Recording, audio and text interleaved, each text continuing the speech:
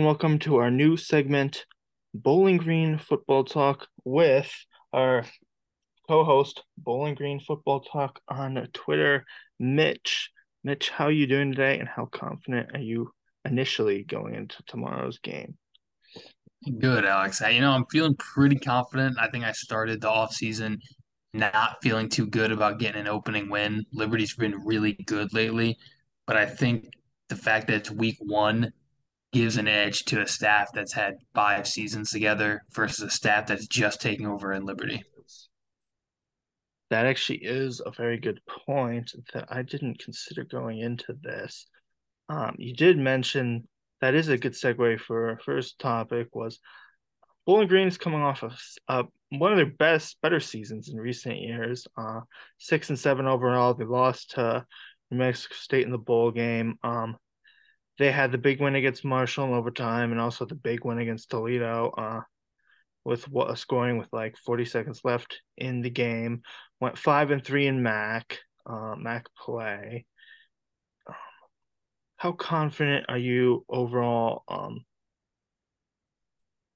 What's your thoughts on the team going into the first game and just the season overall, the start of the new season?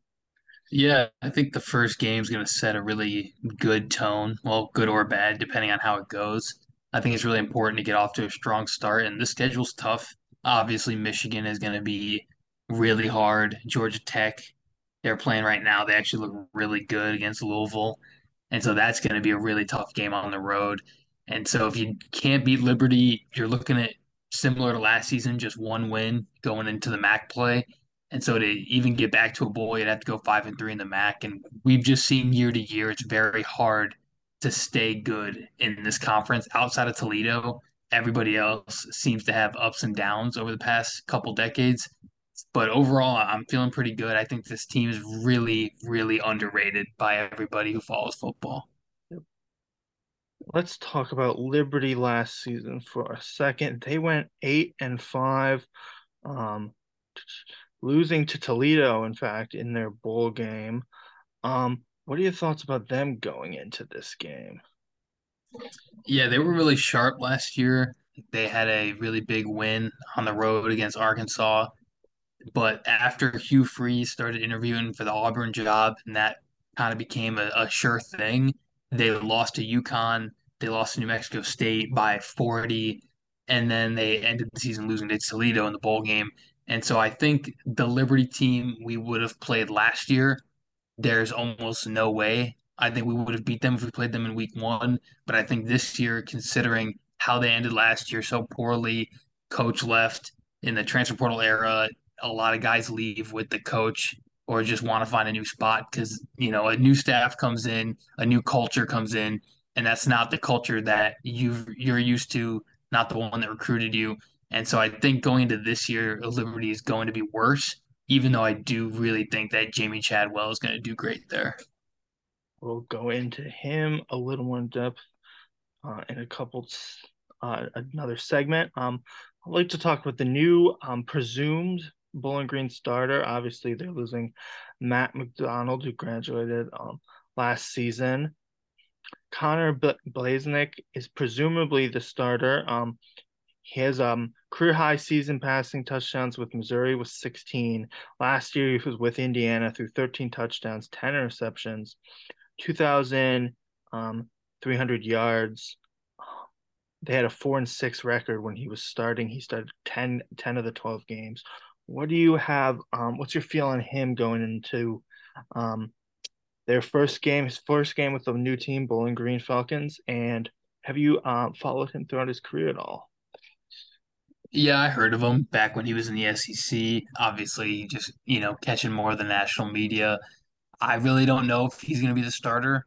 I I would lean that way, but I just think it's probably been a really good battle in camp because Cam Orth does a little bit different things with his legs.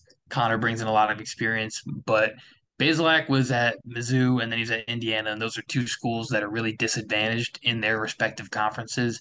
Obviously, Indiana plays in a division alone with Penn State, Michigan, and Ohio State, and so it's tough to put up good numbers there. And I think we've just seen in the portal era, even in just 2 years since it's existed, guys who come in from bigger conferences do typically have a good season or don't find it that hard to adjust because you are kind of dropping down in competition. So if he does start tomorrow, I'm going to be feeling good, but it's hard to say. I've never seen him wear the orange and brown, so week one's going to be a mystery for all of us. All right, let's talk about the other potential Bowling Green starter, Camden Orth. More for better or worse, he basically played 2 games last year. Starting the Mississippi State game after I think they ruled out Matt McDonald because he got injured in practice late in the week. But he had 172 yards in that one, 2 touchdowns and 1 interception. That was that he actually played pretty good for them playing on the road at an SEC school. Then after Matt McDonald left the bowl game against New Mexico State due to injury, he came in, played majority of that one, completing 14 passes. He had 1 touchdown in that game. What did you like from him in the games he played last season? Yeah, he's really calm in the pocket, which is good. And like I said, his mobility is obvious. He can run. He was even in some design run packages in some of the other MAC games that we played in. And then when he was starting in the bowl game, led us on a big comeback. If that game was just a little bit longer, if we don't, maybe fumble in the red zone, he possibly leads us to a win in that game. And so I think he looked really sharp, and especially throwing a few touchdowns against SEC defenses, like that's obviously a good sign of what you could potentially do in the MAC. And so I think whoever wins the job is going to have earned it, and the good competition will mean that whoever's starting for us really truly deserves to be a starter in this league, and that's going to really give us an advantage. All right, let's talk about the Liberty quarterback for a quick second. Jonathan Bennett saw some action last year, throwing for 1,500 yards, 12 touchdowns, and 9 interceptions.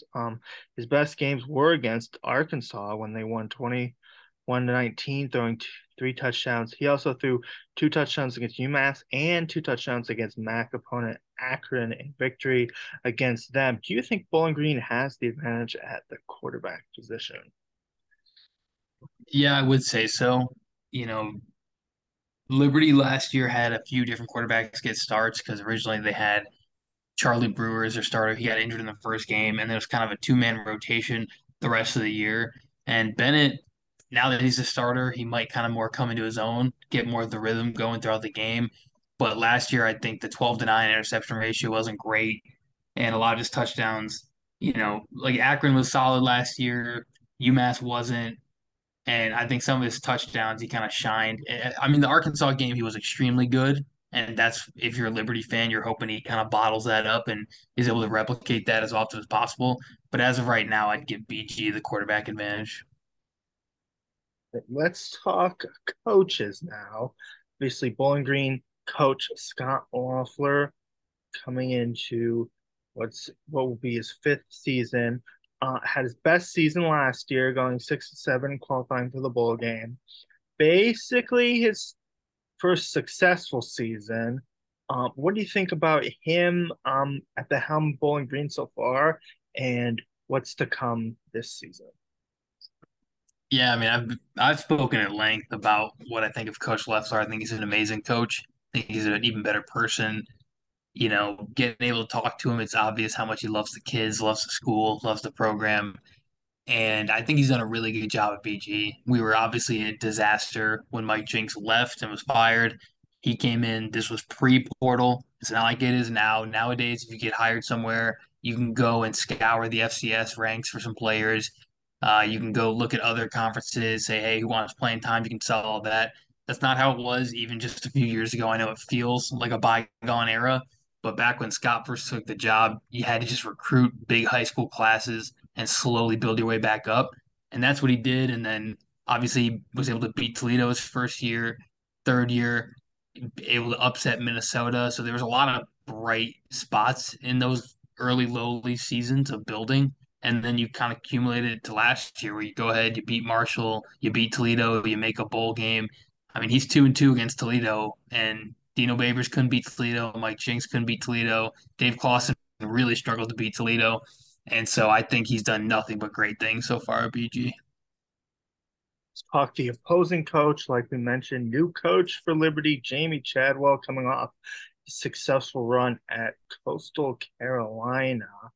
What do you think of him going into his first season at Liberty? Yeah, I love Coach Chadwell. I've been able to watch a lot of his games at Coastal. I've always been really intrigued by the offense he runs. And I think he's a really smart coach who saw an opportunity, one, to go to a school that's going to dominate the conference. Liberty is paying him $4.5 million, which is, roughly 7 to 8 times more than every other school in that conference is paying their coach. So they're really willing to spend, really invested to win in the football program. And so I think it's smart there to leave the Sun Belt, which is getting really, really competitive, and kind of go to a little bit of a weaker conference where you can stand out a little bit more. And also, he had a lifetime contract basically at Coastal. I mean, he was dominating there. He was doing really, really well. His offenses are just really intricate. It's kind of a shotgun triple option that really spreads defenses thin. And so I think he could have went anywhere to coach, but I know that religiously he's really aligned with what Liberty does. They're a Christian university. They're the only Christian college in FBS football. So I know that played a big part in him taking that job and wanting that job. And so I think he's going to do really, really well at Conference USA. All right, some facts before the finish. I'm going to bring into this. Bowling Green has lost the last 12 of his 13 road games in September. They have failed to cover the spread in last 6 of 7 season openers as an underdog, and they've lost in the first half each of the last 4 games against Conference USA teams. And Bowling Green's last 6 road games have gone over the total points line. Um, Jumping into the game itself, the line sits right now at Liberty -8.5. Do you think Bowling Green beats the spread on that? Yeah, I mean, I actually am starting to think Bowling Green's going to win. Kind of talked myself into it. So, if they win, you don't even need the 8 points.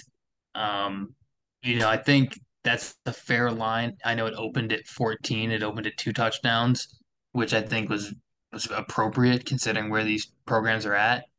But, trends don't matter in gambling. If they did, you could just win every single week, every pick if you looked at the trends.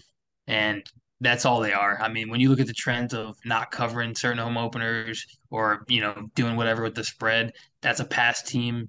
I mean, especially in the portal era, this team is unrecognizable from last season, as most G5 schools are. And so I think you got to throw the records out, throw the trends out early in the season, and try to, if you're gambling, pick based more on what happened in the offseason with the portal rather than basing on what happened last year as a team. I think Bowling Green does beat the spread a lot in general because a lot of the times they give the other team way too big of points, so they're not able to cover it. I do like betting the points with Bowling Green. And that takes us to our final point. What is your score prediction for tomorrow's game, Bowling Green versus Liberty? Wow, I haven't even thought of a score prediction yet.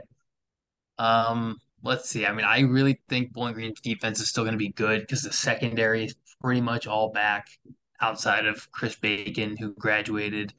And, even with Carl Brooks and Walt Hare departing on the D line, I think just the depth is a little bit stronger in terms of guys that were able to rotate in last year, like Anthony Hawkins, Billy Roberts. So I think the defense is going to be okay. And I really think Liberty might have some turnovers early because they're getting used to a brand new system, brand new coach, and a really overhauled team in the portal. And so I'm going to go with Bowling Green 24, Liberty 13. The defensive struggle.